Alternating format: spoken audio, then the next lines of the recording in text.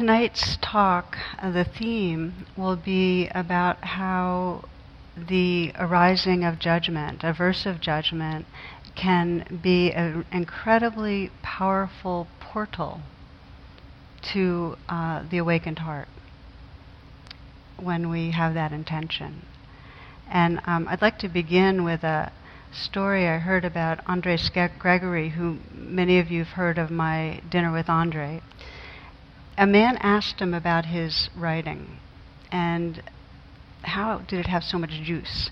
And his response was he told a story about about when his wife had gone to the hospital, was going to go in for surgery, went under anesthesia, and he realized belatedly that he hadn't said to her what he needed to say before she went under. And he made a commitment that when she woke up, that he was going to speak his heart as if for the last time. And he said, write like that. This is the last time you're ever going to write. Speak like that. Live like that. And there's this really powerful message of what it means to remember what matters. And the more moments we remember, the more our life is really aligned with our hearts. And this is the intention behind bodhicitta. Bodhicitta, I love the sound of the word because it's kind of bright, and it's the awakened heart-mind. It's the wisdom that realizes the truth of who we are, and it's that heart's expression of that, the tenderness and warmth and radiance that comes with that. And I think the teaching is that each of us has this deep longing to live aligned with our hearts, and we suffer when we feel that we're not aligned, when we're not living according to or true to who we can be. And I often refer to this palliative caregiver who had been with thousands of people when they were dying, kept them company, and said that the greatest regret of the dying is that simple sense of, I didn't live true to myself. That I lived according to others' expectations. I lived according to my internalized shoulds. But I didn't live really true to my heart, true to bodhicitta. Although that's not the word they use.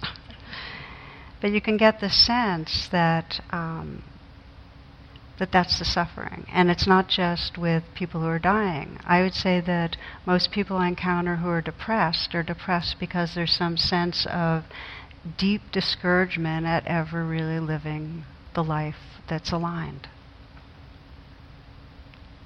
Somebody saw on the Beltway in Washington a bumper sticker and it said, if you lived in your heart, you'd be home right now, you know.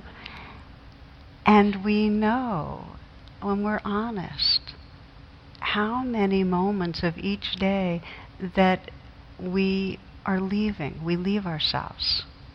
I'd say that's the main reason we come to a retreat, so that we can a little bit less be leaving ourselves, break that habit some. John O'Donohue died about 8 years ago, poet and writer. He said that we're so busy managing our life so as to cover over this great mystery that we're involved with. And I think we can feel that. Sometimes when we get here and we start slowing down, we start getting how much we miss. As I said the other day, it's like for me, you know, if I slow down kind of to half speed, I take in twice as much. So we're preoccupied. We get busy. We leave ourselves. And of course, we're not alone. And I love the way Pat brought in this evolutionary perspective that, you know, all creatures are busy managing their lives. Like really, really busy. Because underneath that, there's this very primal, very universal experience of vulnerability. That there's this perception that this being, this separate formation that's emerged is temporary, and its business is to keep on going for a while. So every one of us is busy in that way, managing our lives. And in the process, when we get really, really involved with it and go on overdrive with it, we lose sight of the mystery. So one of the understandings that's coming out more and more in evolutionary science is that our deepest wiring is around avoiding harm, more than seeking pleasure, more than attaching. That most of our brain is recording things in order to help us to avoid having trouble, avoid harm. And there's an understanding, and this is relates to a question that came up this morning, a very good question about how come we get so fixated on the negative emotions. And we have a negativity bias. They say that our brains are Velcro for bad stuff and Teflon for all the good stuff. And that actually the brain is designed to put a lot of energy into processing painful experiences and does not process and retain, doesn't get such a trace in the brain for the pleasant stuff. Okay? So we have this bias, and it comes from hundreds of thousands of years of needing to have that bias. We were in a lot of physical danger. We were kibbles for a lot of other creatures, you know. So we're designed to keep that imprint of when we're endangered so we can take care of ourselves. But the deal is, as we know, that especially in the last 6,000 years or so, we don't need that bias anymore in the same way. We're not under those physical threats, but our bodies have not caught up. Okay, so we still have that bias. And you can see it in daily life. Especially the more traumatized we are in our personal lives, the more that negativity bias holds. So we can see it in our daily life. I mean, I can speak for myself. There's that sense of getting through the day, you know, as if there's these landmines. The landmines are just my own emotions kind of popping off. Or you can see how much we're going through the day in some way trying to figure something out. You know, the sense like we're always trying to work out something, and that around the corner there's that sense that something's going to go wrong. So it's like we're steeling ourselves. Chogyam Trungpa said it's like we're a bunch of tense muscles, like tensing against our existence. So it's a deep conditioning to perceive danger, to assume something's wrong, and to set in motion this kind of chain of reactions to try to protect ourselves. It's deep in our body minds, and you can see it at retreat. I mean, here we are, we're not particularly physically endangered. Even emotionally, there's a kind of, we're not as much in interaction, so some of the threats that come up being in social engagement aren't there. And yet you can sense how the mind will take whatever it can and just land on it and keep harping on it. Maybe you have an interview coming up and you start fixating on how you feel about going into a group interview. Or it might be that there's some physical pain and then is it going to get worse? And the mind just gets riveted on it. Or it might be that the mind keeps going to some situation in your life that's difficult. But that's the tendency. The tendency is to think that if we start relaxing, start having more enjoyment, that in a way we're going to get slammed from the side unexpectedly, so we better keep vigilant. And then there's the more subtle level of having a problem, which is I might not be doing the retreat right or a meditation right. There's such a sense that it should be different. Track that one. How many moments there's some notion that what you're experiencing right now, this emotion, this way of thinking, this way of paying attention, should be better, should be more, it should be quieter. So what we do most of the time is we're in a process of assuming something needs to be different and trying to fix it, rather than just experiencing the vulnerability that's there. We are continuously leaving vulnerability. We'll do anything that we can, any strategy, but just plain sit down in it. So that reminded me of a story I heard about a student who went to her young professor's office, and she kind of glanced down the hall, and then she went to the room, closed the door, and she kind of kneels pleadingly in front of him. She said, "I would do anything to pass this exam." She leans closer to him, she kind of flips her hair, and she really is gazing deeply into his eyes. She says, and she whispers it, "I would do anything." He returns her gaze. "Anything? Anything." He says it again, "Anything? Anything." And then his voice turns to a whisper. He says, "Would you study?" So we'll do anything but actually get down to being with the uncomfortability. If we can get away with it, we keep doing that. And the deal is that when we leave the vulnerability that's here, we're leaving our embodied presence, and we're leaving the one gateway to bodhicitta. I'm just going to say that again. When you leave vulnerability, you leave your body. And if you're not in your body, you've left the one place that you can experience that awakening and freeing of the heart. If you leave, basically bodhicitta's covered over. Kabir writes, "Inside this clay jug there are canyons and pine mountains, and the maker of canyons and pine mountains. The God whom I love is inside." So this is our conundrum, that we have this deep conditioning, as Pat described it, this limbic love. We're trying to save ourselves, but we're saving ourselves by leaving.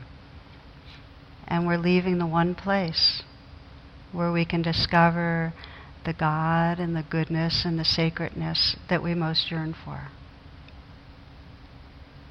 So the beginning is to sense that it's part of our evolutionary story to leave. It's part of the design. It's not something wrong. And if we hold that as something wrong, we just deepen the leaving. We're designed to feel vulnerable and then go into fight, flight, freeze, into our different versions of exiting. And that's not the end of the evolutionary story. We also have the potential to realize that and to sense the suffering. Really, the suffering is it's getting between us and loving. We feel that suffering, and that suffering calls us to deepen our attention and learn to stay. Okay, so I'm hoping you get that's somewhat a simple frame. And the beginning is just starting to realize, as we're here, we're watching how we leave home. We're recognizing it. We're recognizing how spontaneously the mind will recognize, oh, okay, I've been off in thought. The self doesn't have to realize anything. Awareness realizes we've left. It just happens. So we start noticing that. And there's all sorts of ways that we know we leave, but one of the big ones, and the one I want to now drill down into a little more, is we leave by judging what's going on. And it can be very, very subtle, and we can miss it, which is why I want to spend the rest of the evening on it, which is in any moment when there's some overlay that what's happening right now shouldn't be happening. Shouldn't, the word shouldn't, big flag. That this is wrong in some way, this is bad, and it's usually in the form of I'm wrong and bad, or you're wrong and bad. You can go, and either one of those can be a domain you can explore as I continue to speak. Now, just to discriminate, there's wise discrimination, which is, and I'll give you an example. Let's say I see my mind obsessing over and over again about something that I'm wanting. And I could say with wise discrimination, oh, that obsessing is taking me from the moment, and I know that it's easier to be exploring that, going into my mind to this trip that I'm going on in the future than hanging out with this backache. Now, where do I want to be? In Kauai, in Hawaii, or with this backache? So I can see with wise discrimination, yes, that would be the case, but ultimately there's a lot more freedom through this embodiment. And that's wise discrimination. But if I start saying, I'm a bad meditator, I'm blowing it, I'm wasting my time at retreat, I can't believe after 30 years I am still leaning forward like, okay, so that's aversive judgment. Okay? You get the difference? Okay. So we leave home when there's an unpleasantness that we experience, the vulnerability, and then it's part of our conditioning to blame. Now, just like everything else, that has its origins in our evolutionary history, that we would do that. But when we do it, when we experience it, we're running away from vulnerability. So let's just check it out for a moment, because I'm going to ask you to explore something in your life, some place where you might get stuck in aversive judgment. And if you don't have a place in your life, let's see, what's the if? What's the then? Just a big namaste and bow. But for now, you might just, close your eyes and pause for a moment and just check in. And just sense for yourself if there's anywhere that you're aware of now that you're somewhat hooked on sending blame.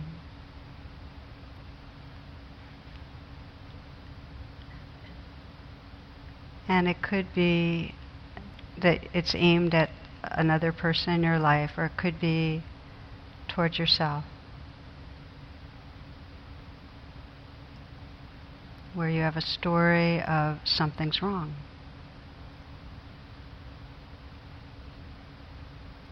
Or that story in some way is making the other person less. There's some diminishing.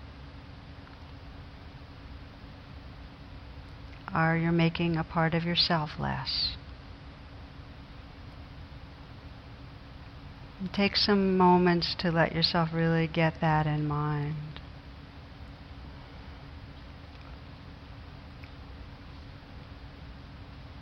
So that you can feel the charge.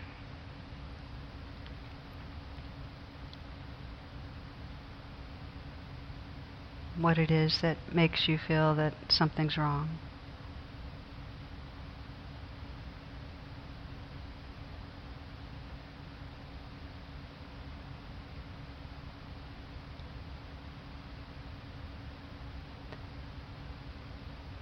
And if you had to let go of the narrative that something's wrong, that this is bad, that the other person's wrong or bad, or that you are, if you had to let go of that, if you had to kind of drop out of that storyline, what would you have to experience underneath it? What's the feelings? If you had to let go of the blaming, what would you have to sit down into that might feel difficult?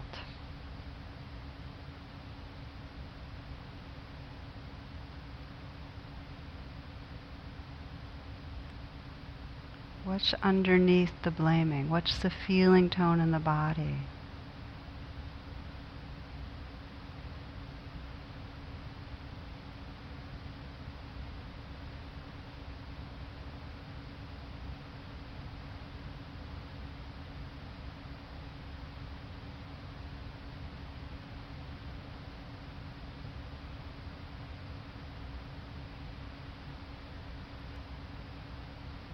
You can open your eyes. I'd like to just ask just to hear a few words in the room. You just kind of raise your hand and I'll point of what's underneath blame for you. Just a word. Anybody wants to? Yeah. Fear. Shame. Yes. Guilt. Yeah. Control. Yep. Sadness. Yeah. Disappointment. Okay. So you get the sense there's all the flavors of vulnerability in there.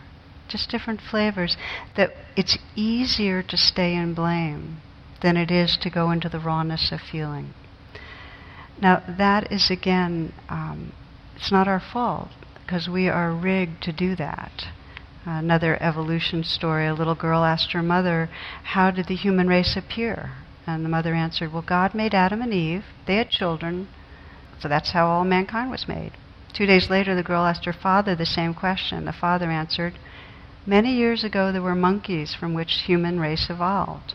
The confused girl returned to her mother and said, Mom, how is it possible you told me the human race was created by God, and Dad said they were developed from monkeys? And the mother answered, well, dear, it's very simple. I told you about my side of the family, and your father told you about his.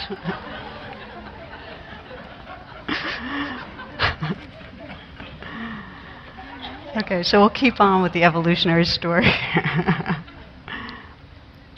So again, over the hundreds of thousands of years, aversive judgment became a neural trait. And it became a trait for very good survival reasons, which was tribes were small, they lived far from each other, but they were aggressive towards each other, humans, little tribes.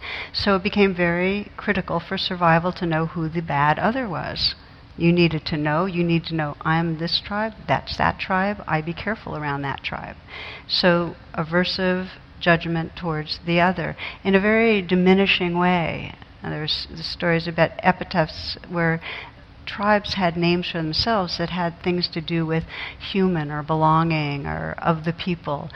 But when they'd refer to other tribes, they'd have really demeaning terms, like the Eskimos were called those that eat raw meat or something like that, putting down the other. Okay? So that was built into the psyche for hundreds of thousands of years. And not only that, within a tribe, the ways the tribes really made it, the reason humans were able to become stronger on the planet than other species was collaboration, cooperation, pro-social behavior. So judgment within the tribe was used if somebody wasn't cooperating with the will and the needs of the whole group. They got judged aversively, and there was great power to it, because what was the result of that? Banishment. So in our psyches, judgment is linked to banishment. It's not like, oh, I'm sensitive to criticism. It's, oh, I don't like the feeling that I'm going to be completely deserted and abandoned and left out in the cold, right? This is in our psyches for hundreds of thousands of years. I just want to kind of give it the view of time. So what happens in the last 6,000 years is that we went from more of a tribal psyche to an individual egoic psyche, but kept on having the judgment cooking as a management strategy. Bad other is bad other individuals, and also bad others from other places, other ethnicities, other races, other people with different religions. And we got really good at bad other, meaning the other parts of ourselves that we don't like. So we try to control the inner tribe, or we all have multiple personalities in some way. We've got all these parts, and we have parts we don't like, and we're trying to control them so we can be, a successful entity. Does that make sense? As a way to... Okay, so this is rigged in really deeply. The only problem with it is we can get away with shoulds and judgment on the small stuff. We can manage ourselves and others on small things. It doesn't make for good feelings, but it can look from the surface like it's working. But on any of the deep difficulties, we cannot change ourselves, transform with aversive judgment. Anyone who's struggling with a major addiction, anyone who's struggling with major shame or grief or anger or anything, you're not going to be able to judge your way out of it to behave well. We know that. We can't, if we say, well, I hate myself for overeating, I hate myself so much, I'm so disgusted with myself, I'm going to start eating right. It doesn't work, right? I mean, I'm sure there's at least 85% of us that know that one in this room. I hate myself for getting insecure with other people. You cannot make yourself change from hating yourself. Hatred doesn't do it. I hate myself for being needy. So the behaviors that come out of self-hatred only make it worse. And I don't think I need to convince you of that. I think that's something we really get. I like the way, though, that Dave Barry put it. He has a piece on guys working out. He describes being puny all his life, and he hated himself for it. He said it was ultimate pain for a male. He said, I totally missed the boat to Puberty Island. He said, I was this hairless little dweeb with a voice in the Pinocchio range. One day my mom, bless her heart, had a talk with me. She told me that girls were not interested only in looks, that the qualities that really mattered were brains and a sense of humor.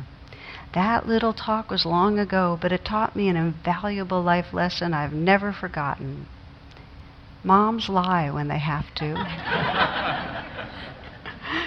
He describes the ongoing suffering of not meeting the machismo standards for males, and how much he couldn't stand himself for it. He says, men, you know how when your wife can't open a pickle jar, she gives it to you, and you're supposed to smile in a manly, patronizing way as you effortlessly twist it open? That's not what happens in our house. He says, what happens is, after a grim struggle lasting several minutes, I wind up lying on the kitchen floor, exhausted and whimpering, while the pickle jar, unopened, laughs and flirts boldly with my wife. Have you ever seen a pickle jar flirt? Anyway. So, the deal is, if you watch what's going on in our brain, when we go into self-aversion, in a very direct way, when the limbic system hijacks things, we get worse because it cuts off the frontal cortex, which is the domain that gives us perspective, it gives us humor, it gives us mindfulness, it gives us compassion. We get cut off from all our resources when we get caught up in self-aversion. So what about judging others? Does that work? We know it doesn't, but I'll go through my rigmarole on it anyway. I mean, we know what it's like to be the recipient of judgment and criticism, and it makes us defensive. When we approach another person and they experience in some way us saying, you're wrong or bad for how you are, it has to have them pull in and has to create distance. It just does. Do they cooperate? Sometimes maybe if they're scared enough, but it doesn't help in the long run, and often it doesn't help at all. One young girl had noticed that her mother had several strands of white hair coming in her brunette hair, and so she inquisitively asked, Mom, why are some of your hairs turning white? And her mother replied, well, every time you do something wrong and make me cry or feel unhappy, one of my hairs turns white. The little girl thought about this revelation for a while, and then she said, Mom, how come all of Grandma's hairs are white?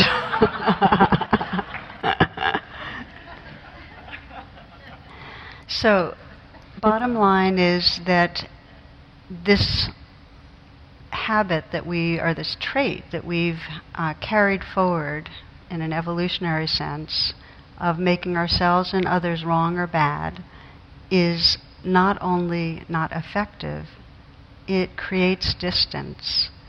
And on the spiritual path, it's kind of a developmental arrest in the sense that we're stuck doing something that was stage appropriate at another time in history, but it doesn't enable us to keep on waking up. It doesn't enable us to open to bodhicitta, to this heart that really longs to love without holding back and to be able to receive love. Judgment keeps us from that.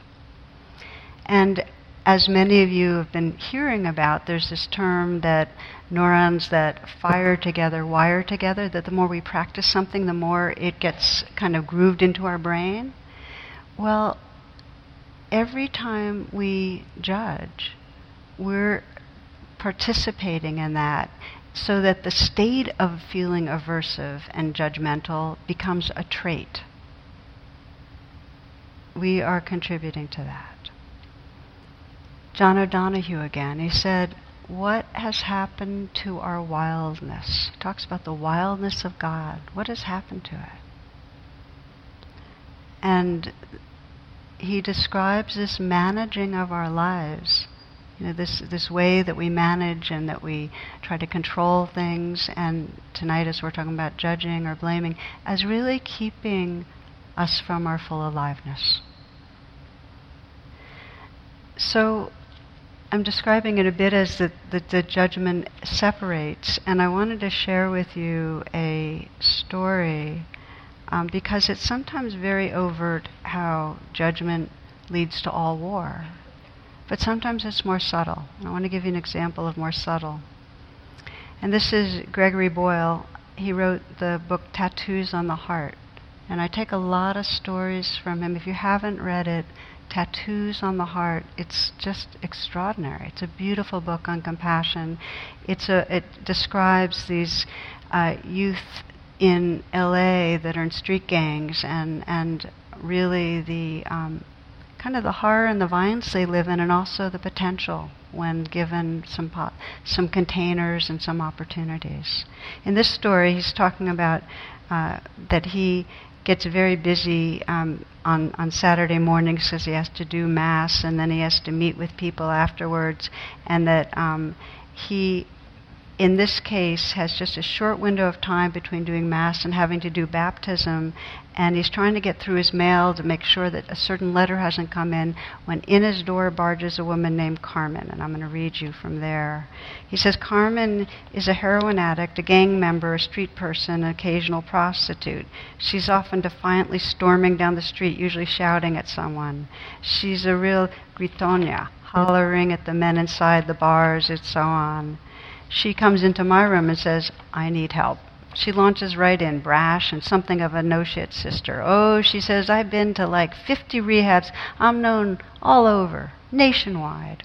She smiles. Her eyes wander around my office and she studies all the photographs hanging there. She multitasks, and her inspection of the place doesn't derail her stream of consciousness rambling. The family will arrive for the baptism in 5 minutes. Oh, I went to Catholic school all my life, she says. Fact, I graduated from high school even. Fact, right after graduation is when I started to use heroin. Carmen enters some kind of trance at this point, and her speech slows to deliberate and halting. And I have been trying to stop since the moment I began. Then I watch as Carmen tilts her head back until it meets the wall. She stares at the ceiling. And in an instant her eyes become these 2 ponds, water rising to meet their edges, swollen banks spilling over. Then, for the first time, really, she looks at me and straightens. I am a disgrace. Suddenly her shame meets mine. For when Carmen walked through that door, I had mistaken her for an interruption.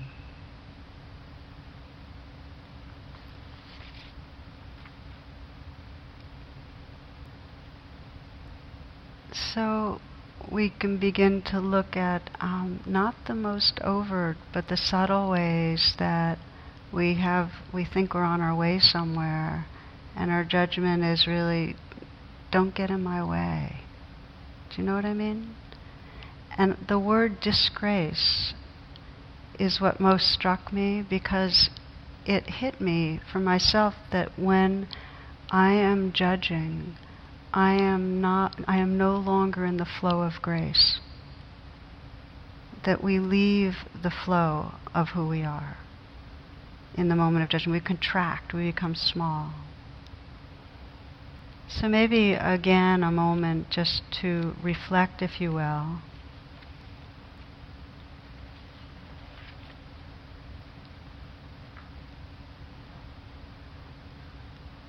And this just to be scanning again and just noticing where you sense aversive judgment keeps you from loving or being more fully alive, from the flow of grace.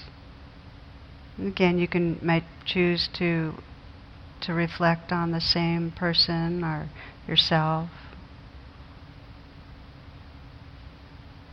But this time, just let yourself enter into the judge, the aversive judge. And just take a moment to investigate when you're viewing through that lens. When someone's let you down, someone has met your criteria, when somebody's hurt you, when somebody's behaved in a terribly hurtful way, because I'm not making this minimal. When you've hurt yourself, when you've behaved in ways that you feel sabotage your own life and you start judging yourself. But sit in the seat of the judge.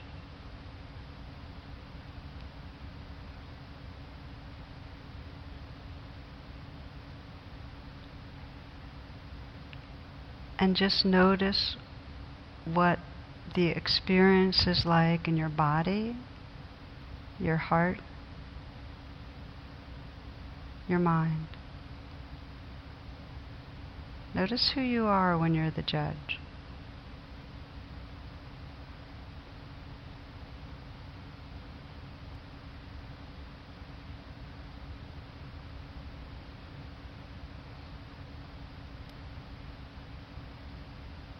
What is your sense of your own being when you're inside that view and those feelings?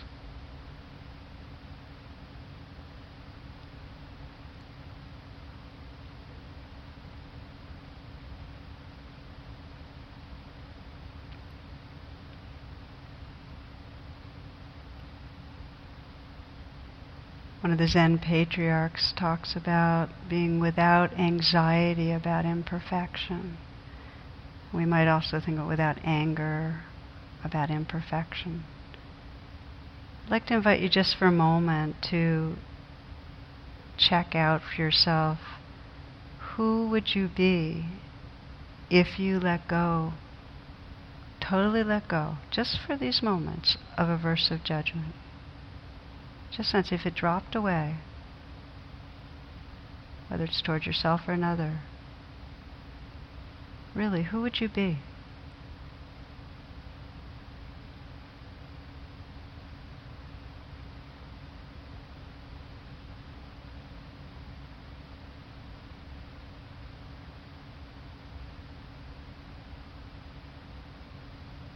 And for some, maybe there's a glimmer of really resting in that openness, that tenderness that's no longer bound. For others, you might have found another level of judgment, like blaming yourself for not being able to touch into that. And just notice that, because the seeing is part of the freeing. And opening your eyes as you'd like.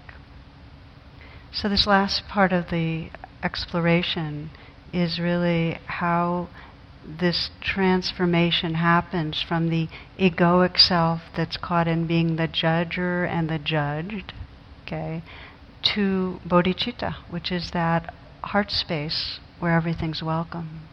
That tenderness where we can love without holding back and where we really can let love in. And I'd like to divide it into 3 domains of practice as we do this last piece. And I hope they'll sound very familiar. The language might not, but they are. The first domain is leaving the fortress of thinking. So the first way that we wake up out of aversive judgment, the first step, is leaving the fortress of thinking. In other words, inviting ourselves out of our beliefs and narratives. The second piece is to enter the wilderness of the body, this clay body. Okay, is that familiar so far? Leaving the thoughts, coming into the body? Or as Pat described last night, leaving the object and coming back to the experiencing. Same thing. Okay. The third part, encircle with love. Fill with love, embrace with love. Be love. 3 pieces. I'm going to say them again. That's what you wanted me to do? Leave the fortress of thoughts, enter the wilderness, and encircle with love. So we start with leaving the fortress, and this is a lot of the training, and leaving the fortress doesn't mean in some way going like this about thoughts, like bad. It just means recognizing them so we're not inside them, okay? It means waking up to something larger, which loosens the stickiness. And one of the best understandings in waking up out of thoughts is when we start getting, we don't have to believe them. Thoughts are sound bites and images, they're representations. The thought of the apple, that image you might have, anything you talk about an apple, is absolutely different than the feeling and the crunch and the swallowing. It can never be anything near it. It's just an idea. So if we can in some way remind ourselves with thinking and with aversive thoughts, whatever the blaming is it's real, it's a real thought, but it's not truth. Real but not true. This is a phrase from Tsoknyi Rinpoche that I have found incredibly helpful in my practice. That what's going on in these minds is real thoughts and real feelings, but it doesn't mean they're truth of what's happening. So we watch it. We watch how the body registers. We have these thoughts about what's wrong with another person or ourselves, and our body registers it. And if we're believing it, we're going to suffer. One of my favorite examples, a couple from Michigan decided to go to Florida to thaw out during a particularly icy winter. And they planned to stay at the very same hotel they had when they had honeymooned. Except for because of travel and traffic and this and that, their schedules, he had to go a day ahead. So he goes a day ahead, settles into the hotel, and decides to send an email to his wife. But he does one letter wrong in her name, and he doesn't realize the error, and he sends it out. So here's what happens. Somewhere in Houston, a woman was returning home from her husband's funeral. Now, he was a minister for many years, and he had been called home to glory, because he had had a sudden heart attack. So she's checking her email, expecting messages from relatives and friends. And after reading the first message, she faints. So her son rushes into the room, and here's what he sees on the computer screen. To my loving wife. Subject, I've arrived. Date, January 15th, 2012. I know you're surprised to hear from me. They have computers here now, and you're allowed to send emails to loved ones. I've just arrived and been checked in. I see that everything's been prepared for your arrival tomorrow. Looking forward to seeing you then. Hope your journey is as uneventful as mine was. P.S. Sure is hot down here.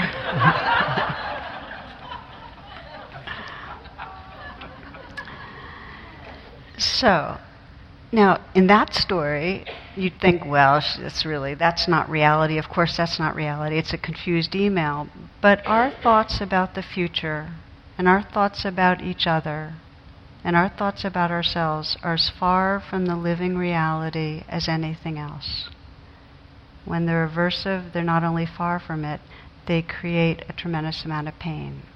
So the first step is to say, okay, no matter how real this feels, it's not truth.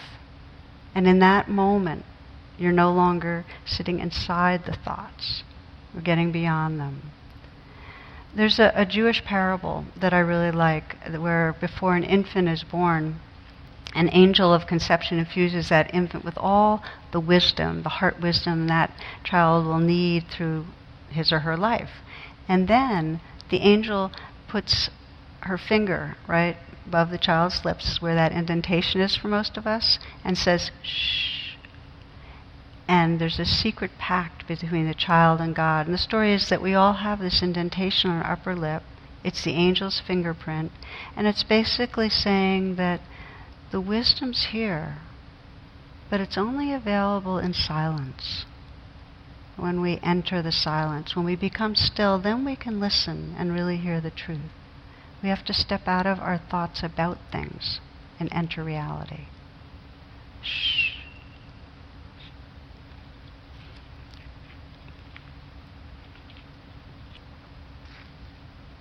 There was a friend of my son's who, early 20s, academically incredibly successful. He had his dream job, working for this international health service. It's very rewarding in many ways. Thinking he wants to go into healing, he applies to medical school, and then he starts getting these anxiety attacks and panic attacks and tremendous amount of self-doubt and self-judgment, where he had that sense. It wasn't like he was at the end of his life looking back with remorse, but this deep, deep fear that he wasn't living true to himself. And the shame about it, like in some way he was off track. And he wasn't sure what it was all about, except for he had applied to Stanford Medical School. He got in, and he basically said, no, I'm not going to go. And instead, he started taking a course, a hospice training course. So here's this case, like in this dilemma, in the huge self-doubt, self-aversion, on the wrong, don't know what my path is, not aligned, says no to medical school. There he is in this hospice training course. Everybody else is over 60 and he's like 23. And 3 months later, he's diagnosed with a very rare bone cancer. This is just 1.5 years ago this happened. Didn't know if he'd make it through. And so he had this year where instead of, the plan, enter, this incredibly competitive school with, his head going crazy, he was entering the wilderness in a way he hadn't bargained for. But it got very quiet. And he described, it was a year of chemo, there was surgery, and I just want to say, it seems he's in the clear. And I just met up with him a few months ago. I think he's going to be okay. But he described coming through that year and at the end feeling deeply aligned with himself and in touch with that small, still voice, really open-hearted. And so I asked him what happened, because I was really interested in knowing. And he described it that he had to surrender all control. And so the first time in his life, he absolutely couldn't think anything out. There was nothing thinking could do that would work. He had to see that and let go of it. He couldn't figure anything out. He couldn't manage anything. He couldn't judge it. Nothing worked. So he just had to kind of surrender it, anything about his future, anything at all. And he said he just had to kind of let go into being with this ultimate vulnerability that was in there of live or not live. And he said in that surrendering, he found himself held in loving presence. And for the first time in his life, he felt truly seen and held and resting in loving presence. This is the pathway to bodhicitta. And kind of step out of the fortress, come into the wilderness, and in some way there's a surrendering into this out of control, rawness and realness, and in that a discovery of a loving and an awakeness that it's hard for us to imagine at times.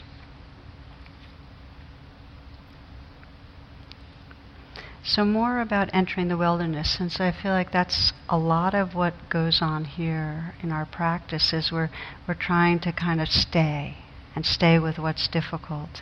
And one of the metaphors I like a lot is with kayaking and learning to kayak. There's one story told by Steve Flowers about a friend of his who was very athletic, got caught in a keeper's hole. And a keeper's hole is this kind of circulating water that anything it gets caught in, it keeps spinning down and down and down. So if you tip over and get caught in a keeper's hole, you just get dragged down, and the tendency is to fight it, and you drown. And so most of the drownings that happen in kayaking are because people get caught in these kind of circular currents. And so when this guy got caught, he did just that. He tried to swim against it, and he started getting more and more exhausted, till finally he took a deep breath and he just let himself get carried down. And he got carried down to the bottom, and he popped up 20 yards out, which is what happens if you don't fight the current and you let yourself go down and down. So, when we encounter vulnerability and fear, if we fight it, if we leave it, we can leave temporarily and feel better. But if we fight it and leave it, it's still there, and ultimately there's more suffering. If and when we can take enough of a breath and just let ourselves go down and down and down, we discover a certain freedom that is what I'm describing as bodhicitta. So I want to give you an example of working with aversive judgment in this. In my own experience that taught me a lot. And so this took place, this was me and Jonathan, quite an aversive judgment. And I wish he was here because I feel a little bad that I'm telling the story without him, but I told him I was. Now this took place way, way, way back in time when we were young and confused and so on. Like 3 weeks ago. So, and the setup is pretty straightforward, that I was judging him for not responding the way I wanted him to something I was sharing with him. He wasn't as supportive and engaged as I wanted him to be, and then he was judging me back for judging him aggressively. You know how that happens? You get judged for judging, and then you judge the person for judging you for judging, and it keeps going. So it's one of those. So we talked, and we both know how to name things, so we did the nonviolent kind of naming where I said, well, when you did this, and I described it just right, I didn't add on anything, I felt such and such, and what I needed was such, I did it just right, and he mirrored me back just right. And then he did the same thing, well, when you did such and such, and I mirrored, so we did it just right, and we still felt like shit, we felt terrible. And so there was like zero empathy. We had done all the right moves.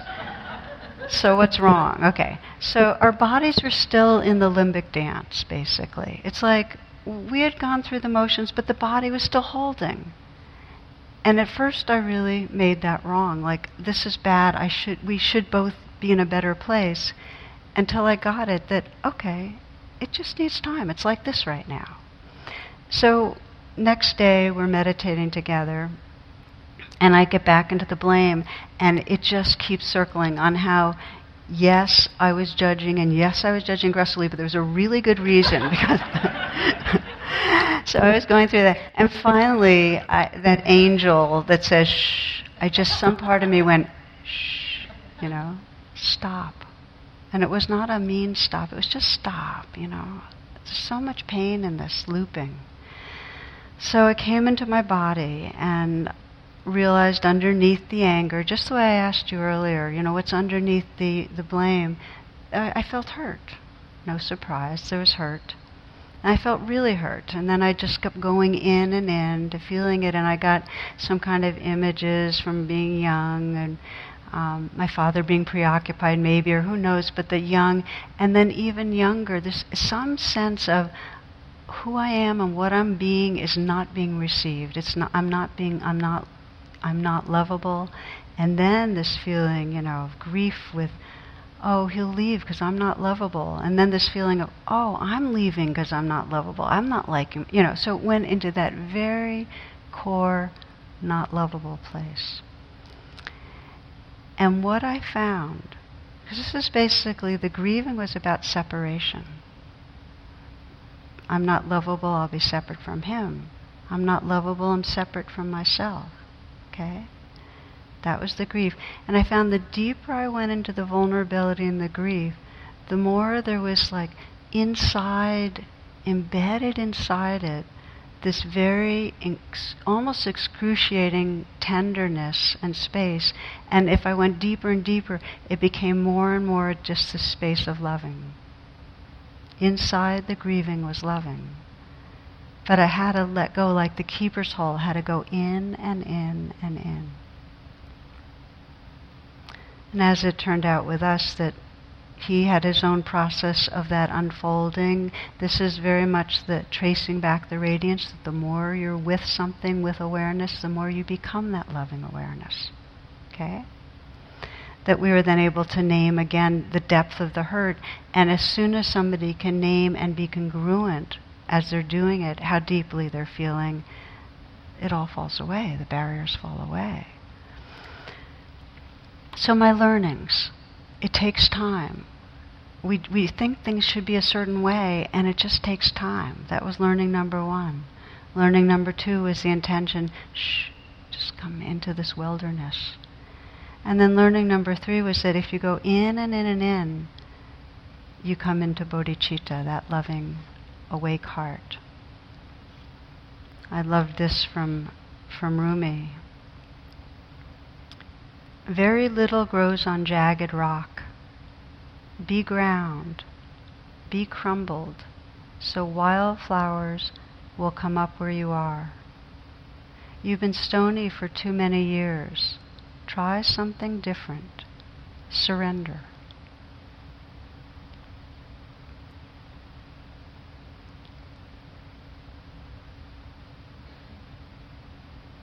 So tonight we're really talking about the continuing process of evolution, where we all get caught in that limbic dance, in that chain of reactivity of this organism trying to survive.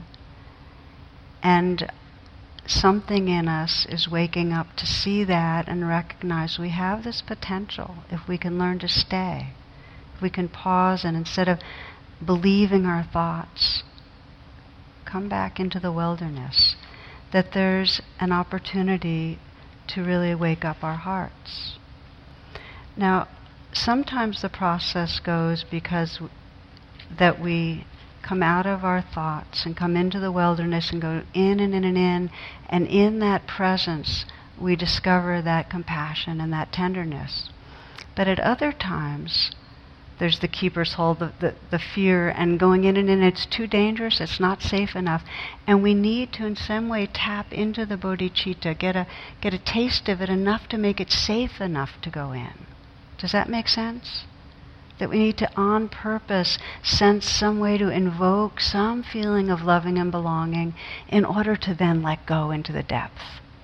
So I want to end with a story that kind of speaks to that. Because it became so clear to me. I was at a 1-month retreat. I was leading it, Vipassana retreat, when one woman that I was working with, this African American woman who was bringing with her a tremendous amount of sorrow about her life, and in particular a feeling of failure. And so one morning she came. We'd done a lot of interviews because in a month retreat you get more interviews. So I got to know her pretty well. I'll tell you a little more about the background. But one morning she came in, and she said to me, "Well, I went to church this morning."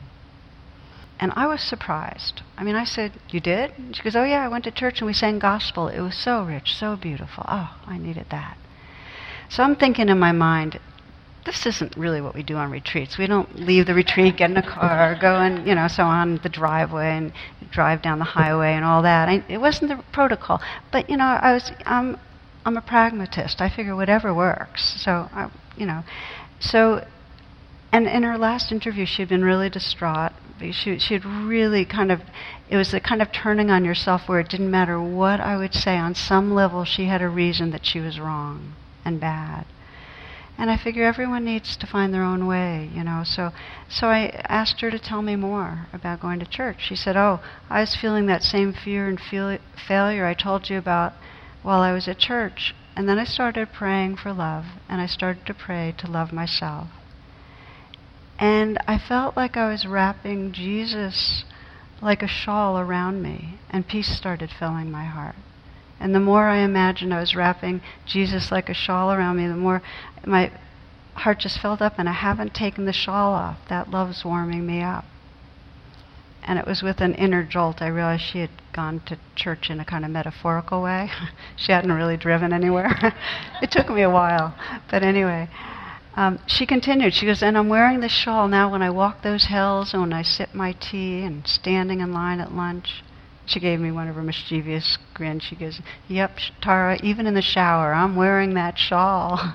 And we laughed, and she just told me that the shawl, feeling held in love, helped her to soften and feel enough belonging so she could begin to do what is really so the key point, the key transformation point in moving from that limbic dance to bodhicitta, which is to make this love of this life right here perfect. Many of you will remember the line from Sri Nisargadatta, "All I plead with you is this: make love of yourself perfect. Deny yourself nothing, and discover your beyond." Okay? So it's love of this life right here, and I often use the gesture of putting the palm on my heart or like this. In some way, we each need to find our pathway to holding this life as sacred as anything in the universe. Then naturally, in the once we've held this life as totally in love, once we're the holder and the held, it naturally ripples outward. So I started tonight with dinner with Andres and how he describes really live it like this is your last. If you're with yourself as you're dying, how would you want to be treating yourself with another? Can we step forward and be willing to just really be aligned with our hearts? And this process of leaving the fortress, like stepping outside of these thoughts that are real but not true, entering the wilderness, encircling with love. And what I'd like to do is just read you from Pema Chodron and then have you just do a brief reflection on this for yourself. She describes how our journey is frequently, it appears like we're climbing this mountain and we're trying to leave behind our attachments and our worldliness, and then on the peak we transcend all the pain. And she says the problem with this metaphor is we're leaving behind all the others, our schizophrenic sister, our tormented animals and friends. Their suffering continues. She says the process of discovering bodhicitta, this awakened heart, the journey goes down, not up. It's as if the mountain pointed toward the center of earth instead of reaching into the sky. Instead of transcending the suffering of all creatures, we move toward the turbulence and doubt. We explore the reality of insecurity and pain without pushing it away. If it takes years, if it takes lifetimes, we let it be as it is. At our own pace, without speed or aggression, we move down and down and down. And with us move millions of others, our companions in awakening from fear. At the bottom we discover water, the healing water of bodhicitta. Right down there in the thick of things, we discover the love that will not die. So let's just take a moment, if you will. Again, pausing.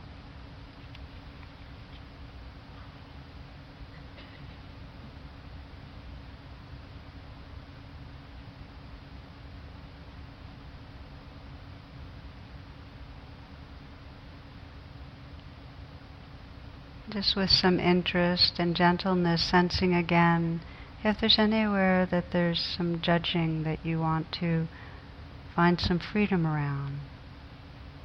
Evolve with more freedom in relating to. Judging towards another, judging towards yourself.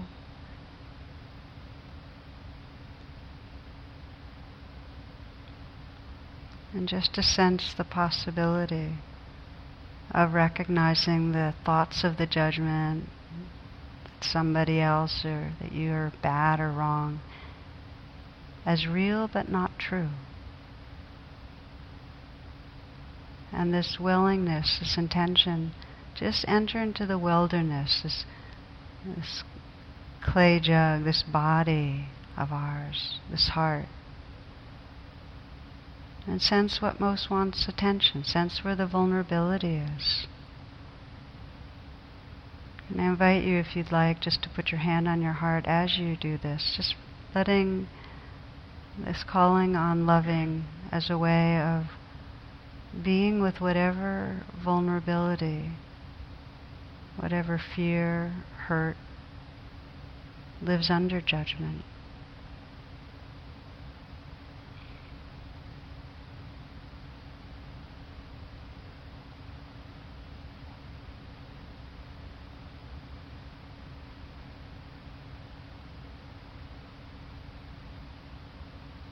Sensing the possibility of letting in loving.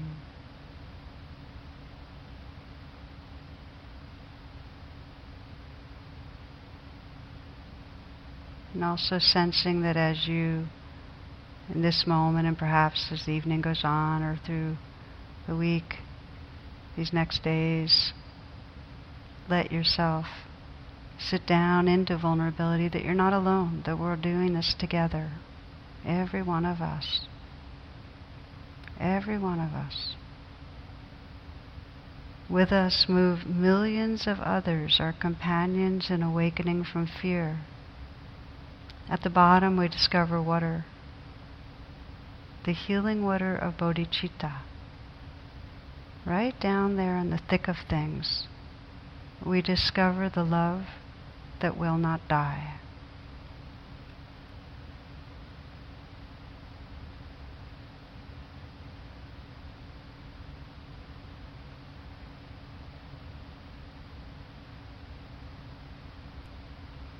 Namaste.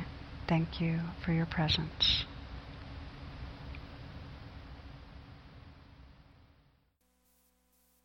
The talk you just listened to has been freely offered. If you'd like to make a donation, learn more about my schedule, or about programs offered by the Insight Meditation Community of Washington, please visit either my website, which is tarabrach.com, or IMCW's site, which is imcw.org. Thank you very much. Thank you for listening. To learn how you can support the teachers and Dharma Seed, please visit dharmaseed.org/donate.